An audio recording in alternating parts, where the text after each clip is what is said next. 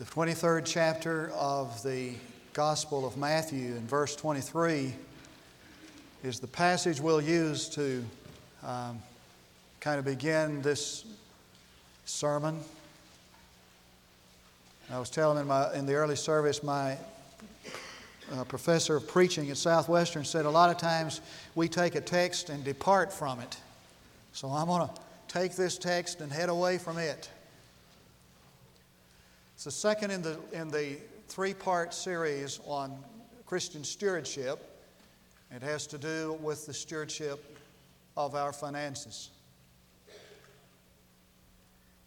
Woe to you, scribes and Pharisees, hypocrites! For you tithe mint and dill and cumin, and have neglected the weightier provisions of the law: justice and mercy and faithfulness. But these are the things you should have done without neglecting the others. There is ultimately one reason why every Christian should tithe: because it is biblical. And all other reasons, for whatever advantage they have, carry no weight if what we're talking about is not ultimately biblical. Tithing is not a thing indifferent. There are some things that are. Whether a preacher wears a robe when he preaches or not, whether the church meets on Friday or Wednesday for prayer meeting, whether the carpet is red or blue, whether one sits, stands, or kneels when he prays, are things indifferent. And tithing is not like these. So that when Jesus came upon the scene, tithing was an assumption in Israel. They were tithing because the law said to. Now, there were a lot of things that the religious authorities were doing wrong, and Jesus let them know about it. He didn't pull any punches. He pulled out all the stops, and he, with scathing indictment, reminded the Pharisee of what he was doing wrong. So it might shock you when you find a place where Jesus was passing out compliments to the Pharisees, for you'd be hard-pressed to find wherever that happened. It might shock you when you find it. That's what you find in this text. Granted, it is a kind of an indirect compliment, to be sure, for what he was saying is this: you guys are doing the right thing. This is right that you tithe. The problem is you've done it to the neglect of the other matters. Tithing is a matter that is not indifferent. The ultimate reason is that it is biblical. Now, if you were to be asked, why does the church teach tithing, you might be hard-pressed to find an answer. But I have a feeling that the majority of us would answer in this manner: well, we're told to tithe because we need to pay. We need to pay the debts, we need to pay the bills, we need to pay the mortgage, we need to pay the preacher. Picture this, if you will, imagine this. Two men are listening in the tabernacle when Moses stands to deliver a message on the law. And his message from the law is a message on first fruit tithing. After the message, two men are talking, and one says to the other, "Why is it that Moses always talks on tithing?" And the other says, "Well, we got to pay off the tabernacle debt. You know, he got us in debt building that building.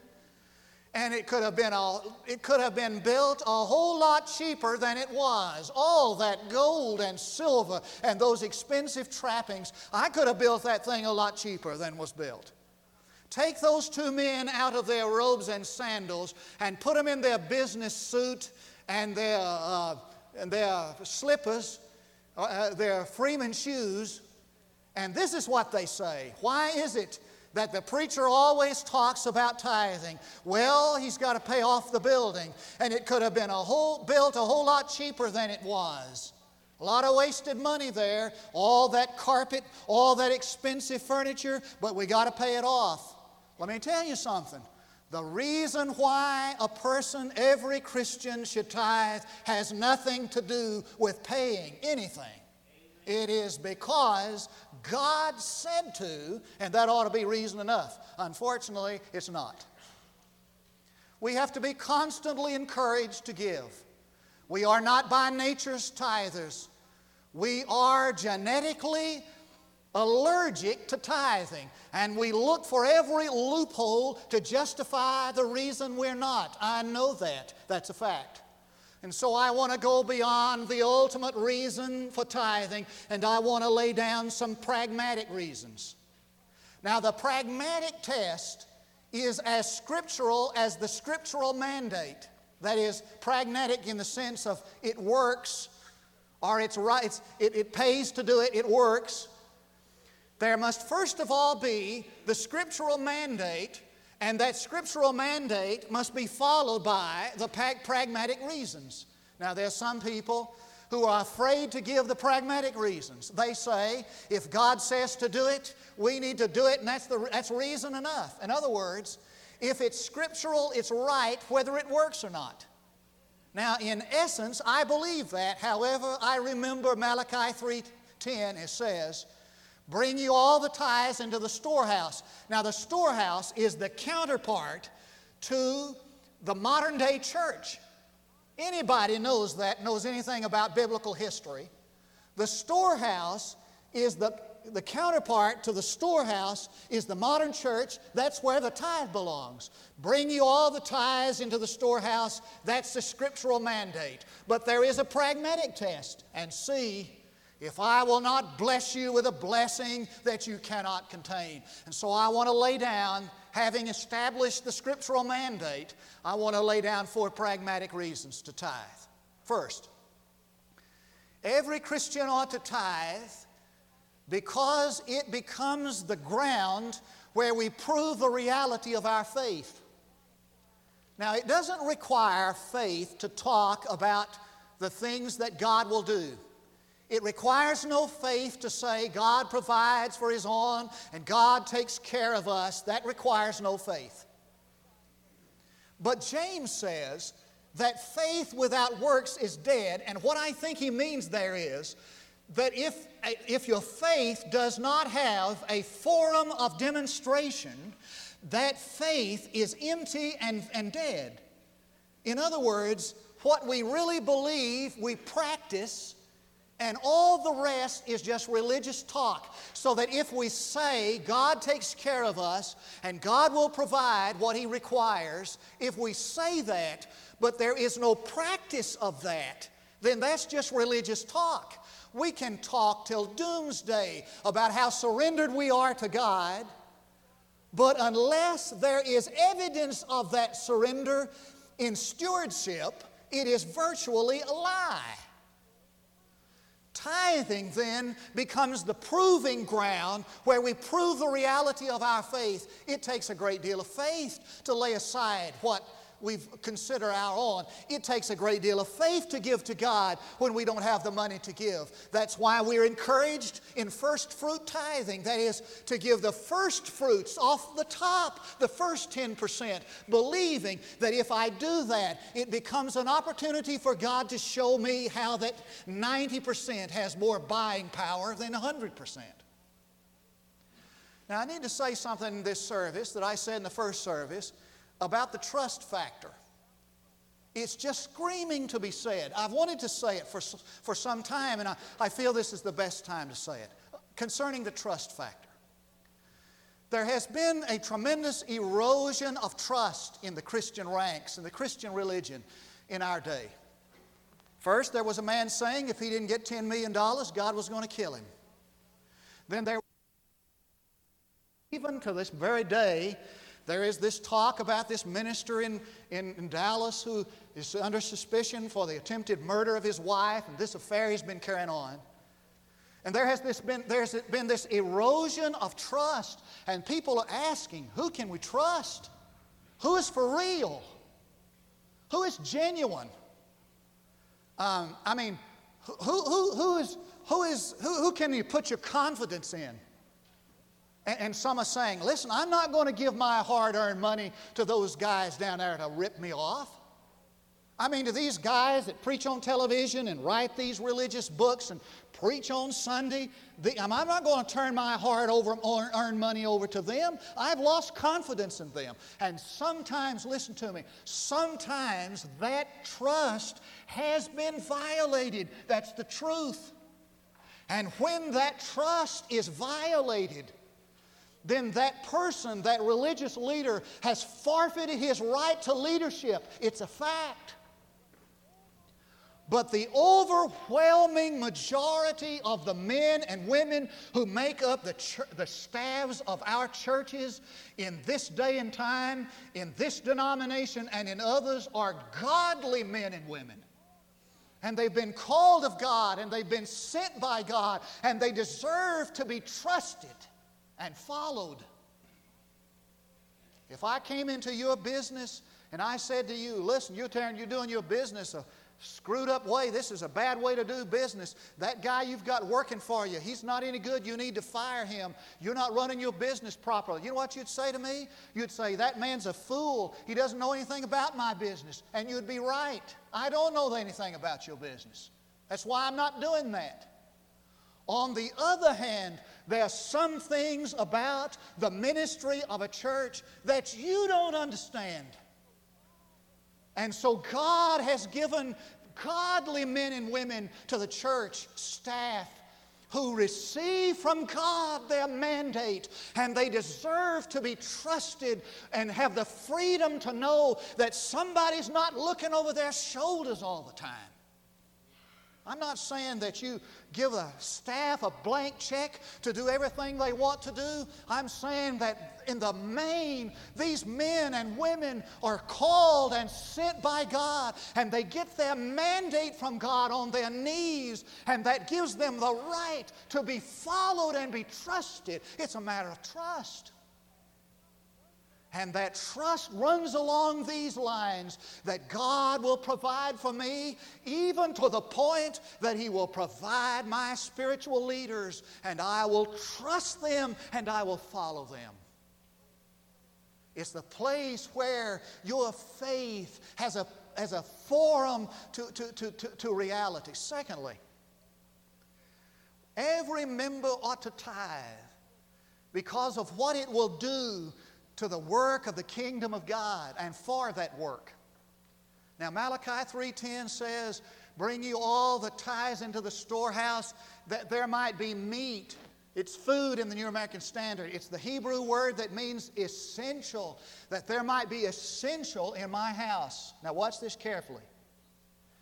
Does it seem strange to you? Does it seem strange to you that the same God who said that the silver and gold were His, the cattle on 1,000 hills were His, the same God who said that is saying in essence, I'll not have essentials in my house if you don't tithe. Does that seem strange to you? What we're confronted with is what is called an antinomy. Now, an antinomy is two principles that are irreconcilable, and yet both are true. In physics, the word is used often, but it applies in theology as well. An antinomy in theology, J.I. Packer in his book, The Evangelism, The Sovereignty of God, points out that the antinomy in theology just appears to be irreconcilable. Watch this. Like the free will of man and the sovereignty of God. Now, those are two principles, irreconcilable, but both are true. The God-man theory, that Jesus is both God 100% and man 100%, those are two irreconcilable principles, but both are true. Now, in tithing, here's where the antinomy takes place. Watch. God has everything. God has nothing unless His people bring it to Him. Does that blow your mind or not? What a heavy load that places upon the church. And there is nothing any more disgraceful than for the kingdom of God to limp along and be restricted and confined in its work simply because God's people won't tithe. Nothing more disgraceful than that. I heard a remarkable statistic this last week. The statistic is this, that if you took every Christian in America, now not just Baptists, but in every denomination, you took every Christian and you put them together, and you gave that every Christian in that group a welfare income. That is, you put them on welfare so that every Christian is on welfare. And every Christian tithes his welfare check. There would be a 35% increase in giving among Christians. Is that mind-boggling or not? Now, why is it that there are not enough missionaries in the world? Why is it that the church is restricted in its ministry? Why? Is it because your staff is wasteful? No. Is it because the resources are not there? No. The reason why is there is not total involvement to the point of sacrifice. I'm convinced of it. Now, there is involvement, but it's not total. Everybody knows that 20% of the people do the work of God, the rest. It's involvement, but it's not total. And it's involvement, but it's not to the point of sacrifice. So that you and I give off the wrong end. After the bills are paid and the mortgages and the education cost and the luxury items, we give out of the residue. And David said, I will not give to God that which cost me nothing. You know what would happen if every member in every church started tithing next Sunday? Every bill would be paid, every building would be built, every debt would be paid, and a committee would have to be organized to take care of the money that was coming in. It's a fact. Third reason why every Christian should tithe. Because of what it will do for God in heaven. Now you say, well, what would my tithe do for God in heaven? Well, much. Now the Bible teaches, Paul teaches that justification is by faith. Now justification is a term that means just as if you had not sinned. Justification is by faith. You read the book of Romans and it screams out at you that a man is made just as if he'd not sinned by faith in the finished work of Jesus and by that alone. It's called righteousness by imputation. Try to remember that. Imputation means that God takes the righteousness of Jesus when we trust in Him and He declares that to be our righteousness. The righteousness of imputation. Paul declares that justification is by faith. Then James comes along and talks about justification by works. Now, before you label me a non-Baptist heretic, let me tell you what James is talking about when he talks about justification by works. And this is what he says. This is not off the top of my head. 2nd chapter, 24th verse. You see that a man is justified by works and not by faith alone. Now, what James is doing there, he's not talking about how we get to heaven. He's not in contradiction of the Apostle Paul. He has already affirmed in the verse preceding that man is justified by faith, where he says Abraham believed God and it was accounted to him for righteousness. He was not talking about how we get to heaven. He was talking about, watch this, he was speaking with reference to the obedience of the man who was justified by faith. And according to James, there were two great watersheds in the life of Abraham. The first great watershed was the night he stood out and God got him outside the tent and He said, look at the stars. I'm going to make you like your nation like the stars, as numerous as the stars in the sky. And the Bible says that Abraham believed God and it was accounted to him for righteousness. That's justification by faith.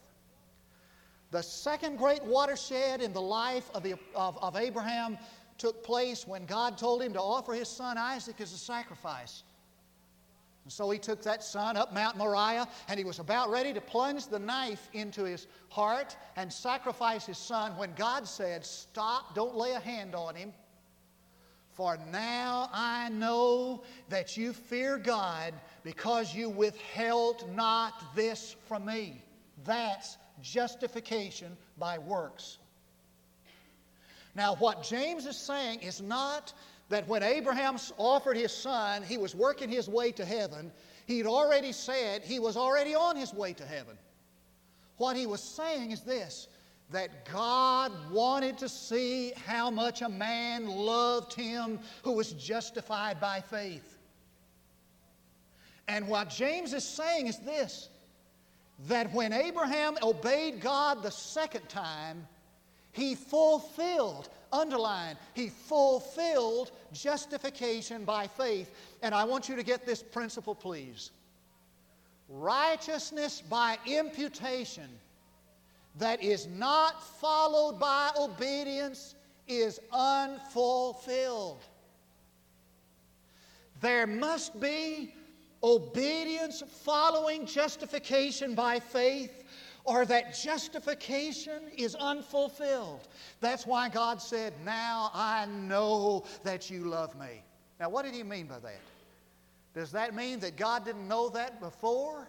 Of course he knew it. He knows the heart. He knows everything. Well, what does it mean? I'm not sure what it means.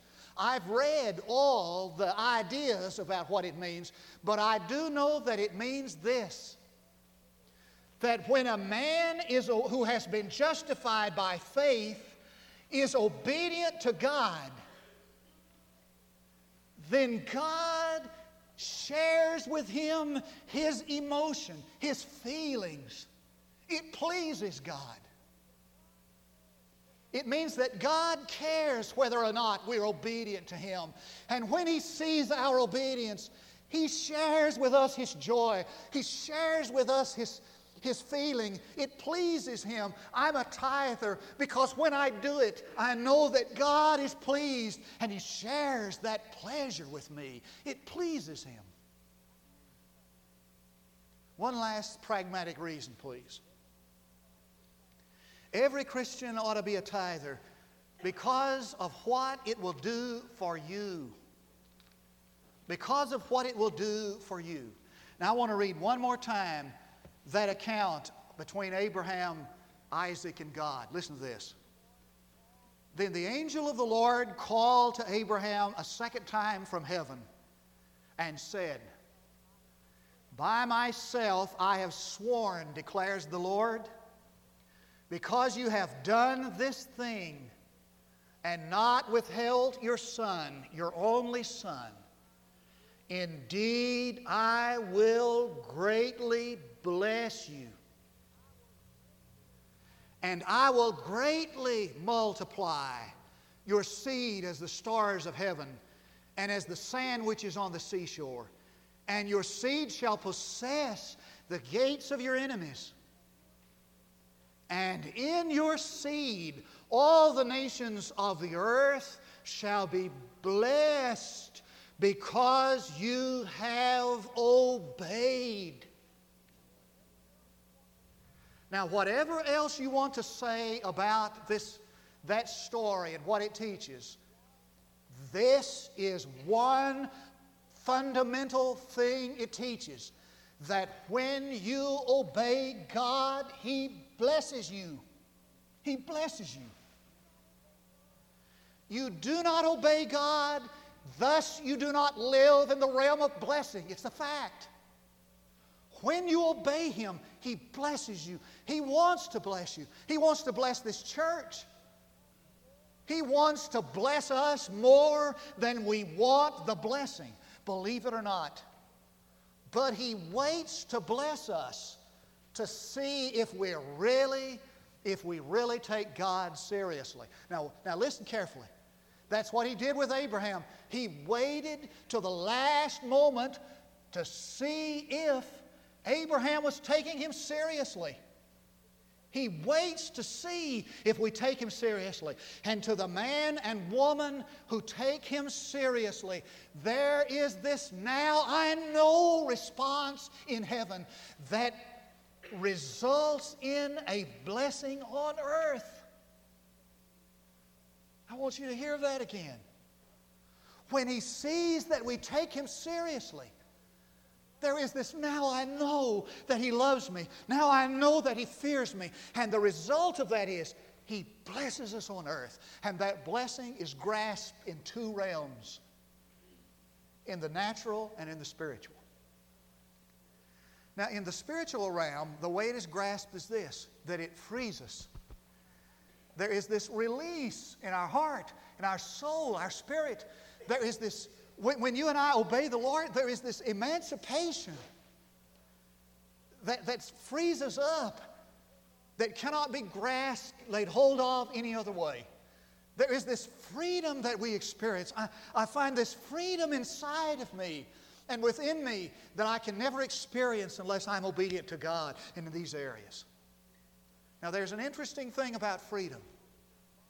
Many times we don't know that we're in bondage until we've been freed. That's why people get so mad when preachers talk on money. Is because we are defensive about the fact that we're in the bondage of material possessions. We don't really know that sometimes until we're freed from them.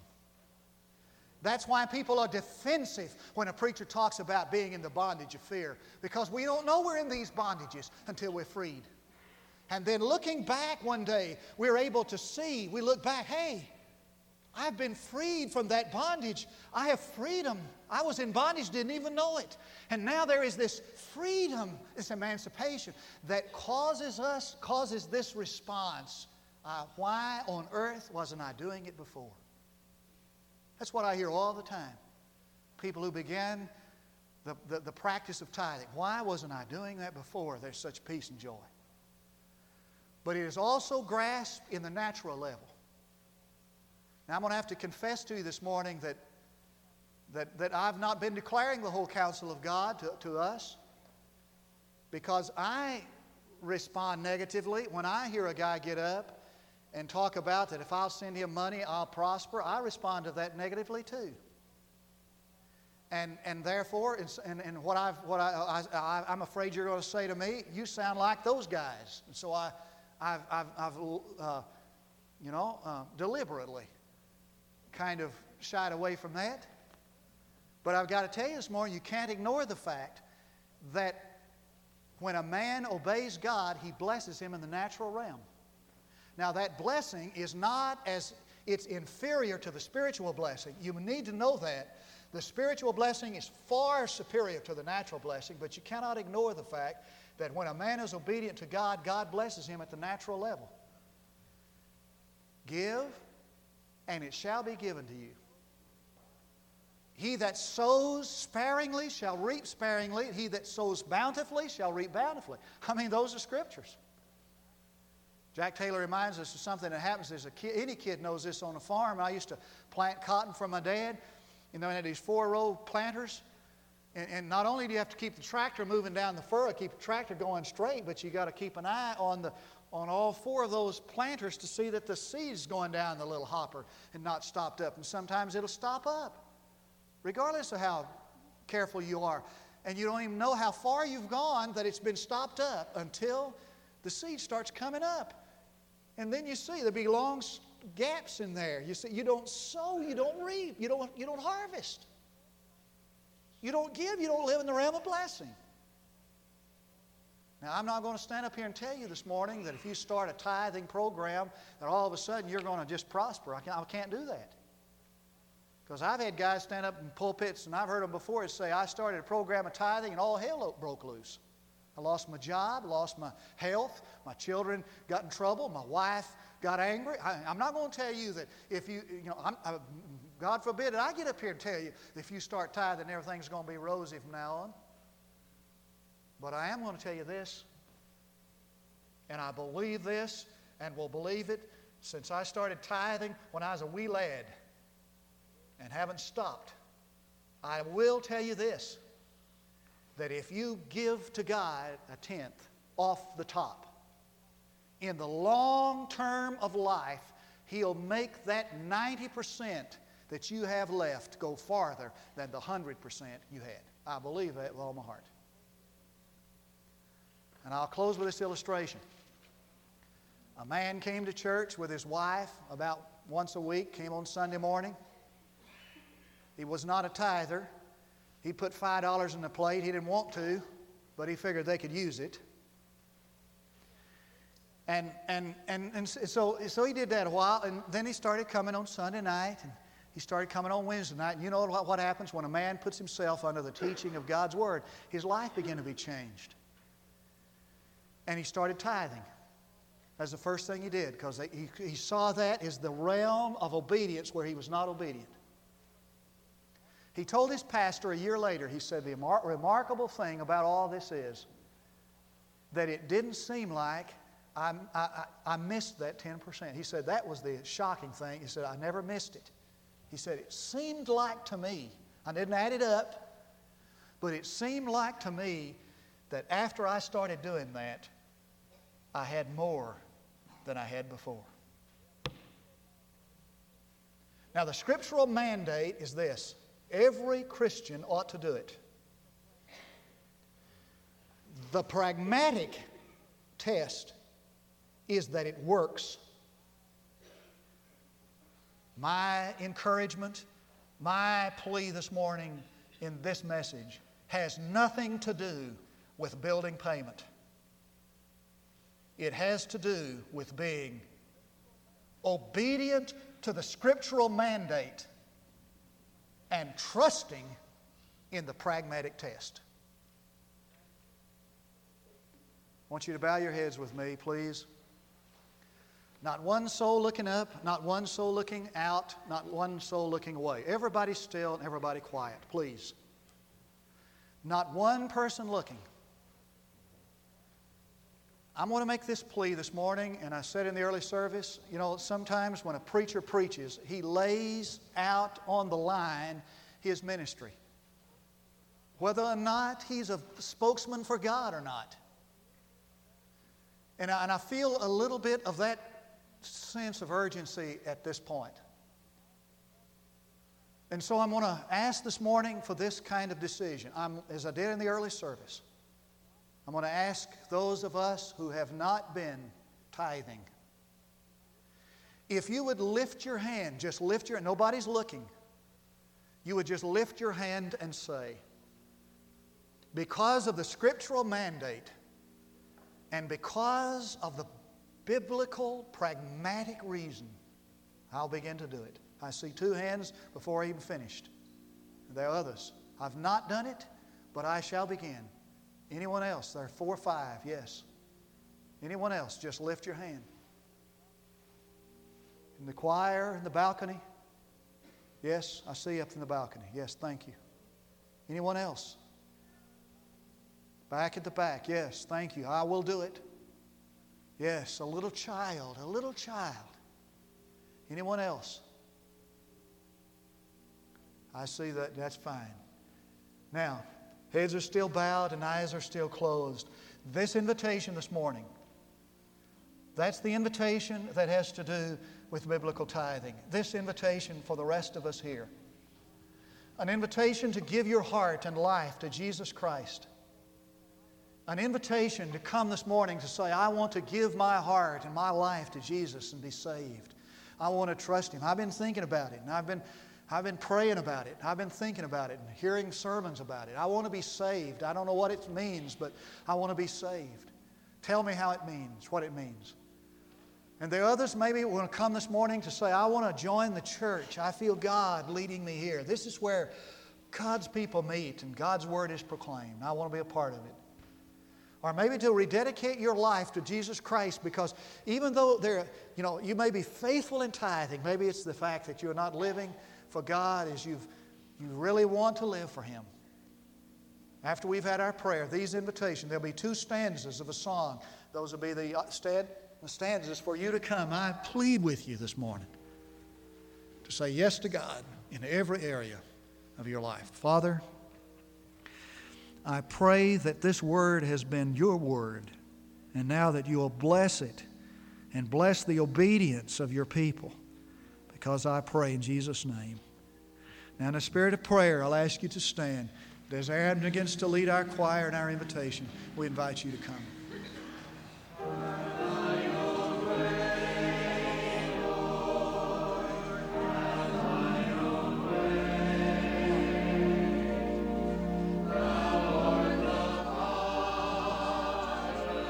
Would you please come? Maybe your coming first would be an encouragement to others. You've been struggling with it. You've been wanting to do it. Come on.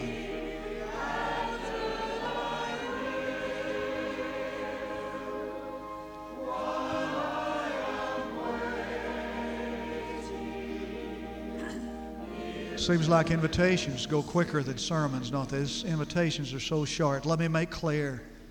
Maybe you've already been saved, and yet you want to join the church. And maybe you're not a member of another Baptist church. You come this morning. We want to share with you how that membership comes to be. We want you to be here with us. Or maybe you've just not lived right up next to the Lord like it seems that you are living, and you want to make that straight before others. Rededication, we call it. Or there might be someone here this morning who has never accepted Jesus as his personal Savior, her personal Savior. You know, Jesus died for you, and his Son, the Son of God, came to take your place at Calvary. And he wants to come and live in your life, and the invisible, immaterial Holy Spirit. Would you let him? Come and trust him. Lee will help you. We'll walk through that with you. Come on. Sing the song with us. I know there's somebody who wants to come. Surely he will. Come while we sing.